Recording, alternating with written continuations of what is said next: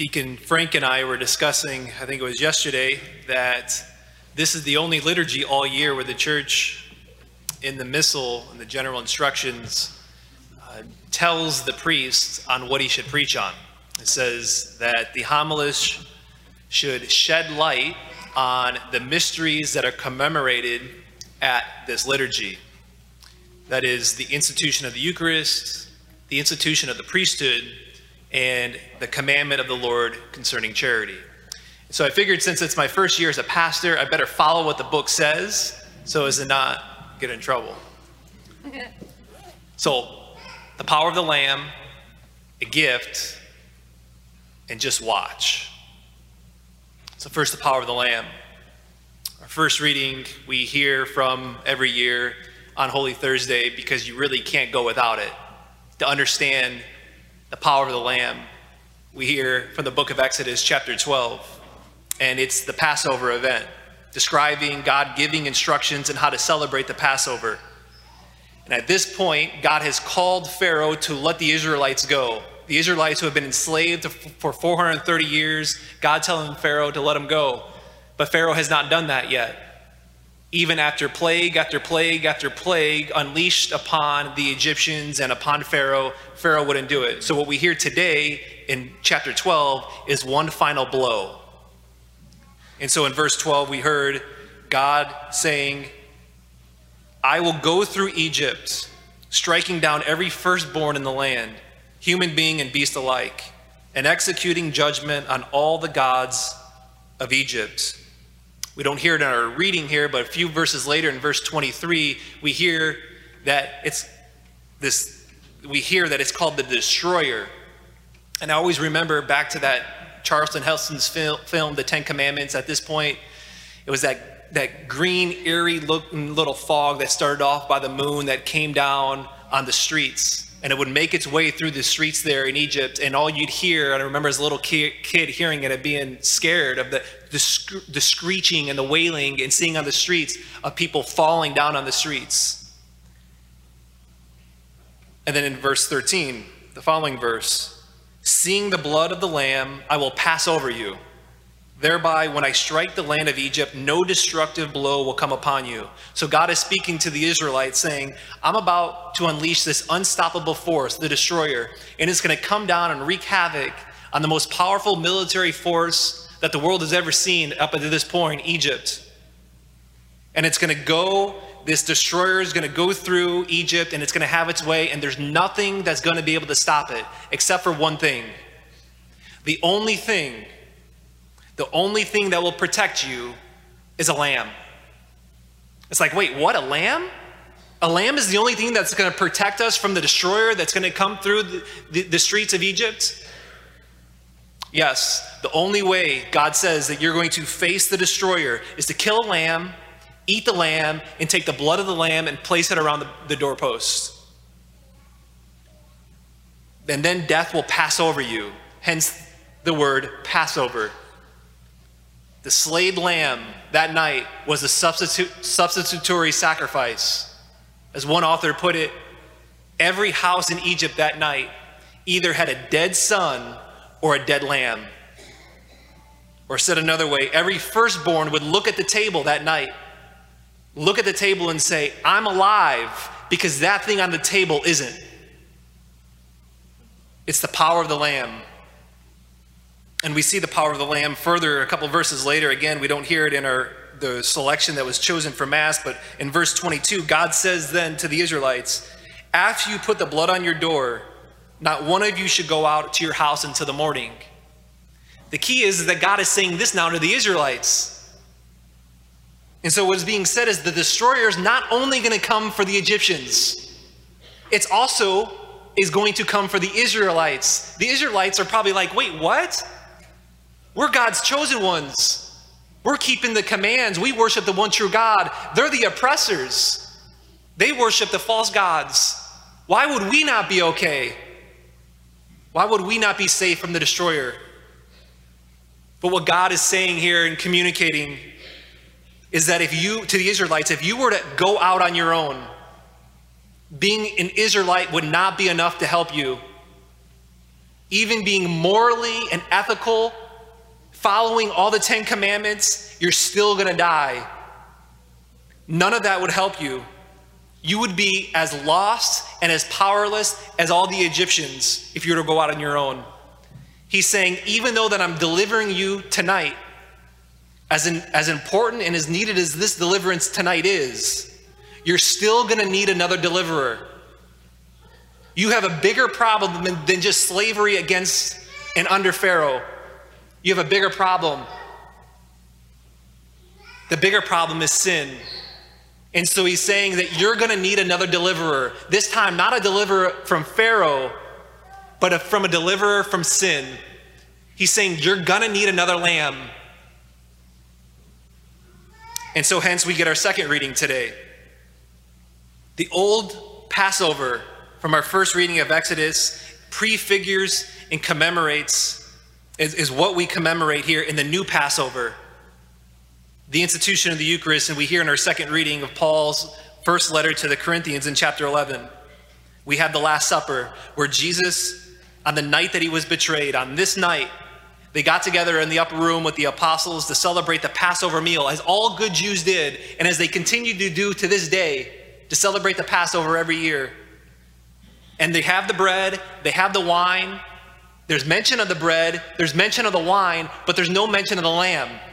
You can't have a Passover meal without the lamb. It's the blood of the lamb that saves. So where's the lamb? Where's the lamb of which we just read here in 1 Corinthians chapter 11? On the night of the Last Supper, instead of the lamb, Jesus gives himself, his body, his blood. And when Jesus offers his body and blood, the whole story of the lamb throughout the entire salvation history, all of the Old Testament, everything makes sense. The story of the lamb, everything comes to life. We remember back in Genesis chapter 22, when God asked Abram to test him to offer and sacrifice his son. And you remember when Abram and Isaac are climbing up Mount Moriah, and Isaac there is a little boy, he's carrying the wood for the fire, he's got the knife, and he says in verse 7, he says, Dad, I've got the wood, I've got the fire, I've got the knife, but where's the lamb, Dad? Where's the lamb? And Abram turns to his son Isaac and says, God will provide a lamb, my son. Hoping that one day God would provide a lamb. That day he wouldn't have to sacrifice his son, of which he didn't, and God stopped him. But the lamb was not yet provided. So on this night, all of the full meaning of the Passover, on the Passover we read in Exodus chapter 12, it only makes sense because of what Jesus did at the Last Supper. See, when the destroyer came in Exodus chapter 12 in the Passover, it's not the sacrifice of a silly little lamb that saved the Israelites that night. It's that God would later provide a lamb. He would later provide a lamb, his son, as a sacrifice. He would send his son. Which brings us lastly to salvation history of John. Remember in John, the Gospel of John, John the Baptist is there, and he's out there with his apostles, and he makes that bizarre statement when he sees this man walking by Jesus, and he says, "Behold the Lamb of God." That's the one. He's the one. He's the one the firstborns he's the one why the firstborns didn't have to die thousands of years ago. He's the Lamb. It's by his blood that's ultimately going to deliver us. He's the Lamb that's going to be sacrificed. And all the other sacrifices now throughout the Old Testament that would not atone for sin, as many as the bulls and oxes that would be sacrificed at the altar, none of it would cut it. But he's the one. His blood will be the one that finally atones for sins and reconciles us to the Father. That's the power of the Lamb. Which brings us to a gift. Someone wrote me a couple days, and toward the end of the letter, it asked a question to me. It says, "Father Mark, do you realize how amazing it is that the Lord chose you to be his priest?" And I've been sitting with that the last couple of days since reading that letter. And as I've been sitting with that question and praying with that, I've been convicted that the answer to that question is no. That I don't realize how amazing it is that I've been called to be his priest. And the Lord then soon brought me to a mass that's celebrated on Monday, always in our diocese at least, called the Chrism Mass, where a number of things take place, one of which we just possess those oils of which Bishop Hicks blessed. But another thing happens is the priests give their renewal of their promises. And every time, every year, different parts of that liturgy strike me. And this year, something different struck me, and was the preface of that Mass. And the preface of that Mass was this, or parts of the preface. Bishop Hicks prayed, they being priests, praying to God the Father, saying they are to renew in his name the sacrifice of human redemption, to set before your children the Paschal banquet. That's the role of the priest. That's my role as your priest, is to renew in his name the sacrifice of human redemption. It's to place before his children, you, the Paschal banquet. The lamb that was to be slain, that gave his blood for the atonement of sins. That's my role as a priest, primarily, is to renew that sacrifice every day on this altar.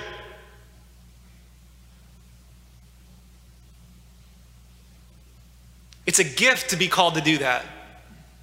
A gift that I oftentimes take for granted, a gift that I oftentimes don't realize, and what a gift it is that God chose me to do that. And in that preface, it goes on to say, they, the priests, is to lead your people in charity. And as Bishop Hicks prayed that on Monday, I was just like, ooh. I'm supposed to lead them in charity. How often I fall short in doing that. How crusty I can get at times. Whether it's to people, whether it's to you, or to people in the office, or to my family. But in my weakness, the priest, of course, who's ordained a priest, his humanity stays. All of my humanity and all my weakness remains as a priest.